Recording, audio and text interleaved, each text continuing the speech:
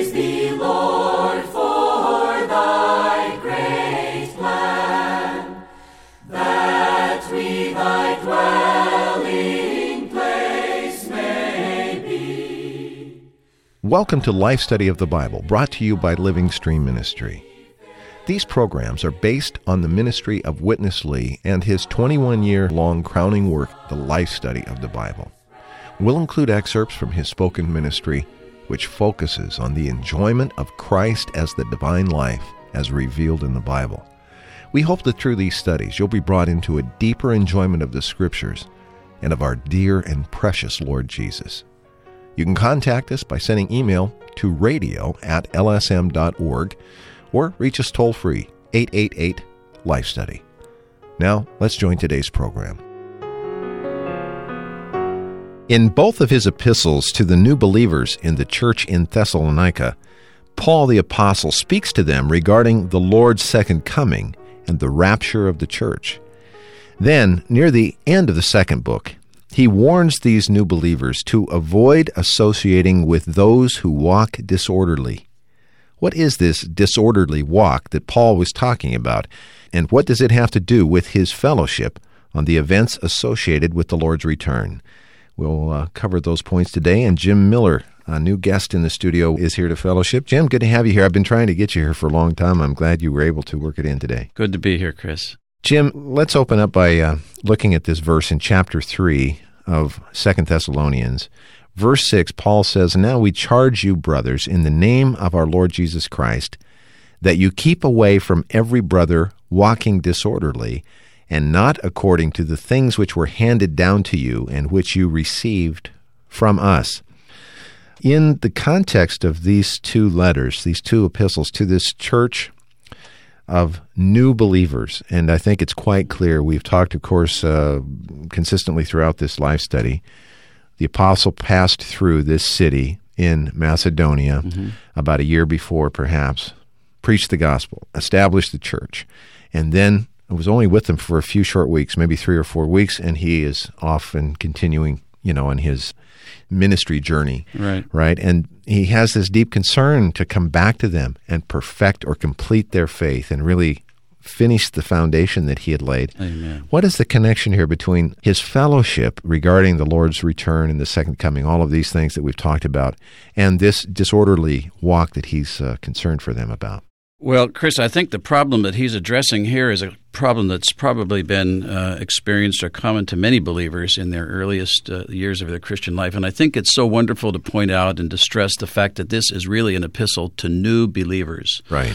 It's really something written by a loving father, a nurturing mother to his offspring in the faith, doing his best to prevent or to save them from errors that he sees coming, based upon their thought that since the Lord is coming so soon, why do we need to work? Why should we be bothered with our daily necessities? Why should we live as though there's a future when the Lord is evidently coming so soon? So in his treatment of this subject, you can very much see him as really a father caring for not only the current need of his offspring, but for their future in the Lord and their readiness to meet the Lord when he does come. Yeah, he had this fellowship in the first book. He spoke about the rapture, the Lord's second coming, in a very general way. He does get into a bit more detail in 2 Thessalonians, but I can relate to this. I recall when I was newly saved, we were under this kind of thought. Right. A lot of us Very were much. Young. We were young humanly. We were absolutely young in the Lord. And we thought the Lord was, coming any minute. And in one sense, it's good to live our lives that way. Very much. But in another sense, it caused us to do some things that, in retrospect, were really not following the Lord and actually were quite foolish. Right. And I so much, being very similar in my experience to you, so much appreciate the corrective word which is found throughout Brother Lee's ministry in response to this problem. I don't know would this be a good time to read a little excerpt from that, or should we save it? No, you can read it. I was reminded as we approach this subject today of a message given by Witness Lee in 1991 in a meeting in Berkeley, which I attended, which was attended mainly only by high school and junior high young people. Wow. And in that meeting, in this little booklet entitled God, Education, and Character, Brother Lee gives a remarkable priority of importance for the lives of every young believer who loves the Lord and intends to live to Him for the duration of their life. Wow. And I thought I could just read a little, beginning from the first page. It says, "The human life is a long race course. You are young, perhaps 12, 13, or 14. We're a little older than that right now. And are at the beginning of your course. I," he said at that time, "am 86. I have been running the course for many years and am at the finish. To be sure, I know what we human beings need to run our course well. Have you found out what people need? According to what I have experienced, we need 3 things." At that time, he asked the young people, what's the number one thing that we need in our life? Uh-huh. A number of them said, we need money, we need food, we need drink, to which, as it's recorded in the book, Brother Lee replied, "To say that these 3 things are eating, drinking, and money is terrible. What we need is not eating, drinking, and money. In the whole universe, the most important one and the first one is God. Our need is not eating and drinking, but God. If you do not have God, you miss a lot. If you do not have God, you have not yet started your race. Because the worldly people do not know God, they have not started their course. They do not know what the race course is. They are simply in darkness." He went on to conclude, as long as you have God, everything is all right. Then he went on to the second requirement or priority in a young person's life, and he began by saying, what's the second thing you need? You may say it is the Word, the church life, the body life, or to be burning in spirit, but if you have God, you have all these things. God is the totality of these items. That implies a lot. You may also say that we need a spirit to contact God. Yes, you do. You have a spirit, but that is not the second thing you need. The number one thing young people need is God. This may surprise you, but the second thing you need is education. Wow. So he went on then to characterize their attitude toward education, saying, education, that's terrible, from preschool to kindergarten, elementary, junior high, high school, and university. We study books from the time we're 4 years old. I hate all the books. He represented their feeling. He said, you do nothing but handle book after book for 20 years. If you do not spend 20 years for education, you might be a wretched person, never knowing that you need God. His compass was pretty well set, wasn't it? Very well set. And what a word, here he is, 86, at the, really the zenith, the pinnacle of his life and ministry, and imparting this kind of word to young teenagers. Wow. It was a tremendous word, and one that I love to repeat to young people. Okay, Jim, what's the title of it again? The title of this little 9-page booklet is God, Education, and Character, in a series of books specifically published for new believers, young believers.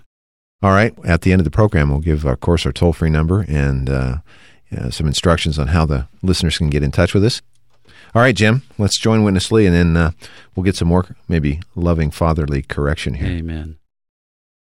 In the conclusion of this book to the young believers, Paul put in another point, that is to correct them in their disorderly walk. It seems to us it is not so important, but it is very practical. I believe this disorder comes from the misconception of the Lord's coming back so soon. They thought that the Lord is coming back, so we don't need to do any work as long as we can eat, regardless whether that is your own bread or you eat others. As long as you can eat, you can survive, that'd be okay. You become not the super apostles, but you become the super believers.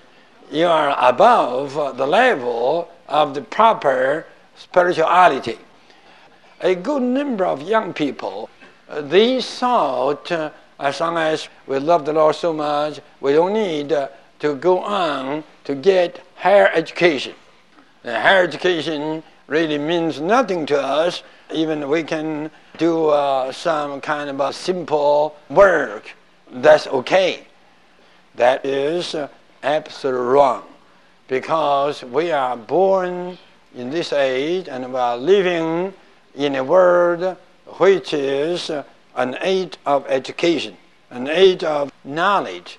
So if you are going to live in this age, you need the proper education. You need the proper knowledge. Otherwise, you cannot make a living. I say to you young ones, don't think as long as we are spiritual, we are seeking after the Lord, we are for the Lord testimony, we don't need to do that much work. We don't need to have that much preparation. This is wrong.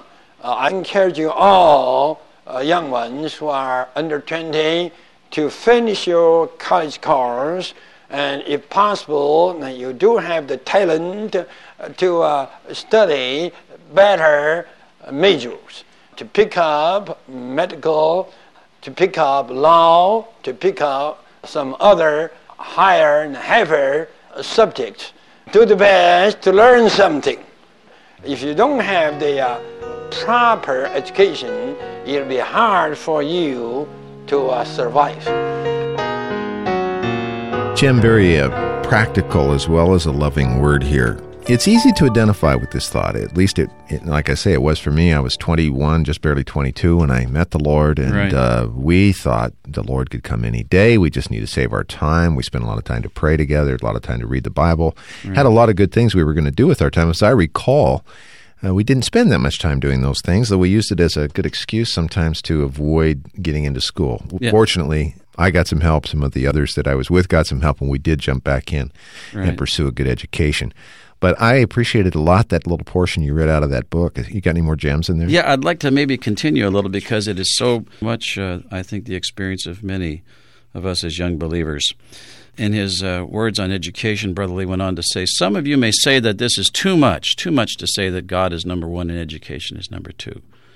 But he said, no, this is not too much. According to my experience of human life, education is next only to God. I thank God that when I was young, He afforded me the opportunity, the time to receive Him. I had God when I was young. Moreover, at the same time, I received a certain amount of education. He went on to say, I encourage you all to consider your education, especially the last 10 years of it. Next year, you may go on to high school. There are a total of 4 years. Then you go on to college. I encourage you, do not stop your education after graduation from high school.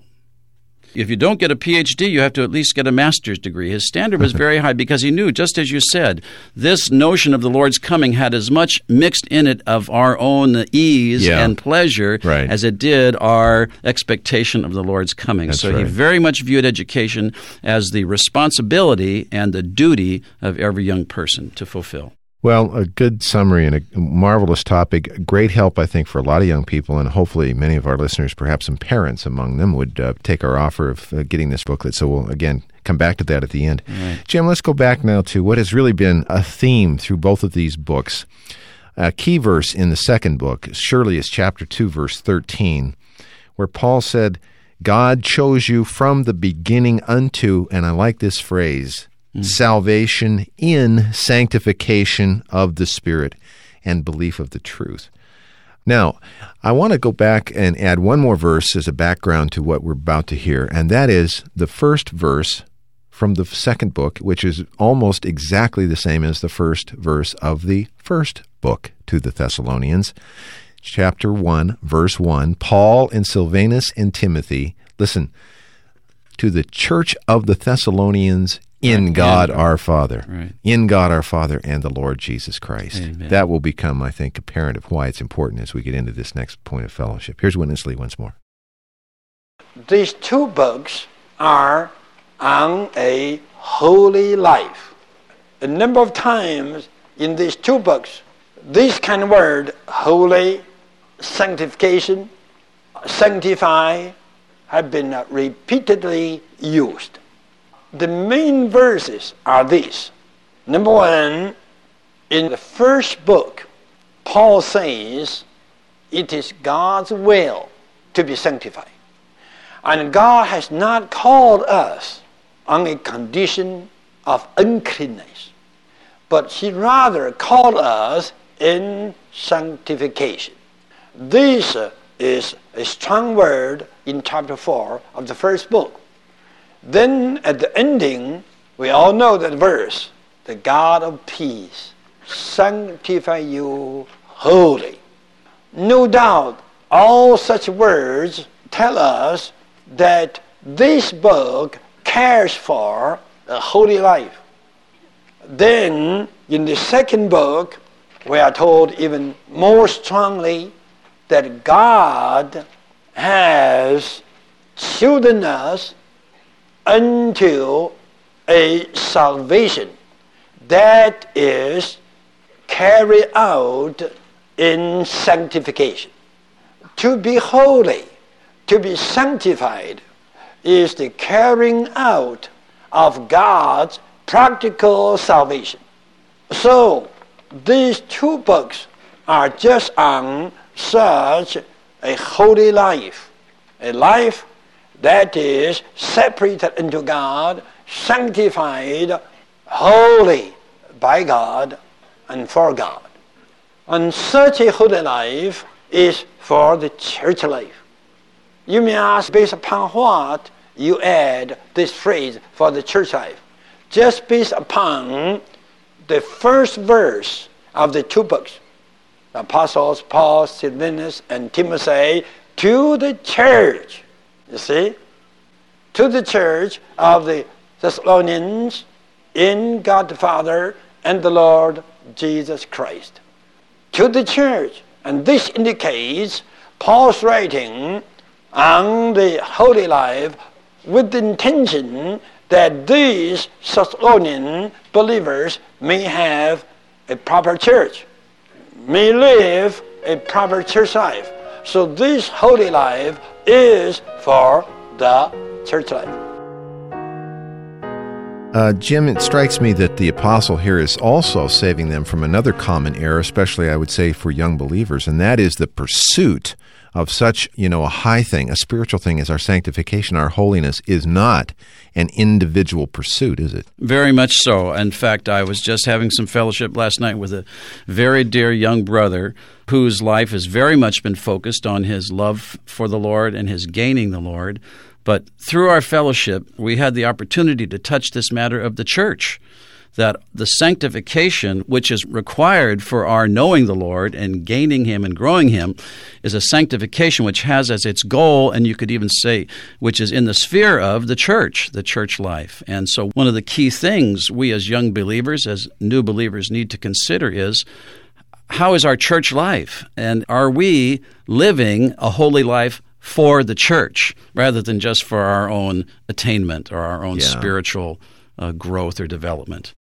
That is a strong temptation, and actually, as we go on a bit with the Lord, I think we get a realization that this can be even one of the ugliest manifestations of the flesh, to obtain a kind of outward spirituality, not that genuine that we wear like a kind of a badge of honor before our peers. This really doesn't have a very good smell before the Lord, does it?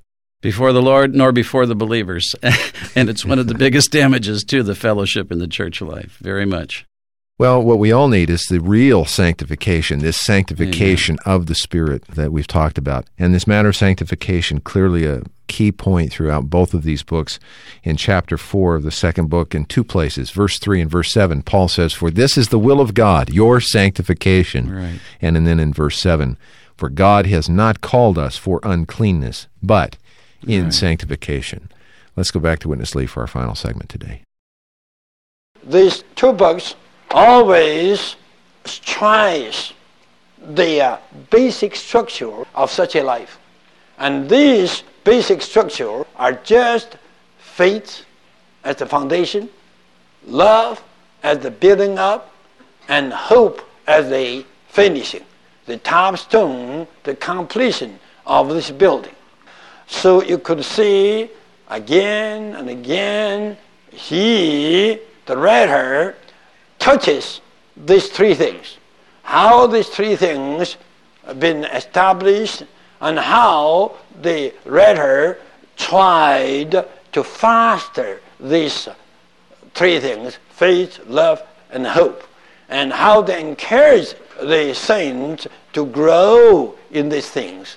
Even to the last chapter of the last book, he still touches these three things in a very emphatic way.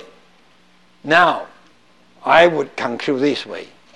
To carry out the salvation in sanctification, to grow in these basic structures of such a holy life for the church life, we need the eternal life as the eternal encouragement. And we need the Spirit as the very grace. And eventually, we need the grace. It is by the eternal life as the eternal encouragement, and by the Spirit as grace, and by grace as the process of God, we live such a holy life for the church life, with these three structures not only founded but fostered and established and even encouraged to the end. This is the two books. Boy, great summary, Jim. If we would focus on these things with our children, with the young people, and even with one another, Right. this encouragement of the eternal life, Right. and the Spirit as grace, and grace as the triune God for the church life, Right. we would find our daily lives quite changed, don't you think?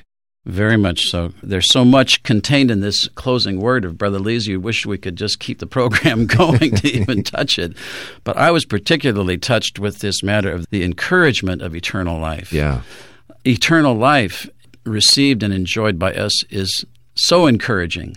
I remember Brother Lee saying a number of times, where there's life, there's hope. Yeah. If you're alive, there's hope for you. And Right. that's, of course, the most encouraging thing. And this is an eternal hope of the eternal life and an eternal encouragement, which is the basis of this sanctified, this holy life for the church life. And then this word concerning love for the building up, and the Spirit as grace, and grace not just as something given, but as the very processed God himself. We have everything we need to live a holy life for the church life. Jim, it's been a real pleasure and a real joy. You and I have always had a good fellowship. It's been a delight and a joy. We're happy to offer you this book. It's called God, Education, and Character.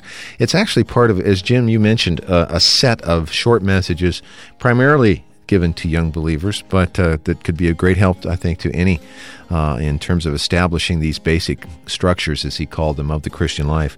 Another book in this series is called Treasuring the Teenage Years for the Lord, and a marvelous message he gave on Hiram in the Old Testament. Right. The builder of the pillars. Right. Hiram was a pillar builder, and that has a marvelous application to all the young people, doesn't it? A wonderful eye-opener to an entire generation of young people whose lives were forever changed and blessed by receiving that word from the Lord. And if you'd like actually to get any of these three, give us a call, and I'll give you that information now, how you can reach us. Our toll-free number, 1-888-LIFE-STUDY, 888-543-3788. Or send email to radio@lsm.org. And that is all the time we have today. I'm grateful too, and offer my thanks to Jim Miller. And for Jim, I'm Chris Wilde. Thank you very much for listening. Dear Lord, we give ourselves to Thee. Receive us into Thy wise hands. Thank you for listening to Life Study of the Bible with Witness Lee, brought to you by Living Stream Ministry. These programs consist of excerpts from Witness Lee's spoken ministry, along with our discussion and comments, and all focusing on God's heart's desire that we would enjoy Christ as the divine life for man. These life study messages show us that every book of the Bible reveal that enjoying Him in this way will bring us to the goal of our salvation. There are more than 1,700 programs like this one available online free of charge that you can download, stream live, or add to your podcast subscription. Just visit our website, lsmradio.com. That's lsmradio.com. You can also reach us by email, radio@lsm.org. Thanks for listening today. What is the church? The church, which is his body, the fullness of the one who fills all in all. Ephesians chapter 1, verse 23. The body of Christ is not an organization, but an organism, constituted of all the regenerated believers for the expression and activities of the head. The body of Christ is the issue of the incarnated, crucified, resurrected, and ascended Christ, who has come into the church. By means of the ascended Christ's heavenly transmission, we are made one with him, and thus his body is produced. Scripture, Ephesians 1:23, and commentary from the New Testament Recovery Version published by Living Stream Ministry. For more information, visit lsm.org.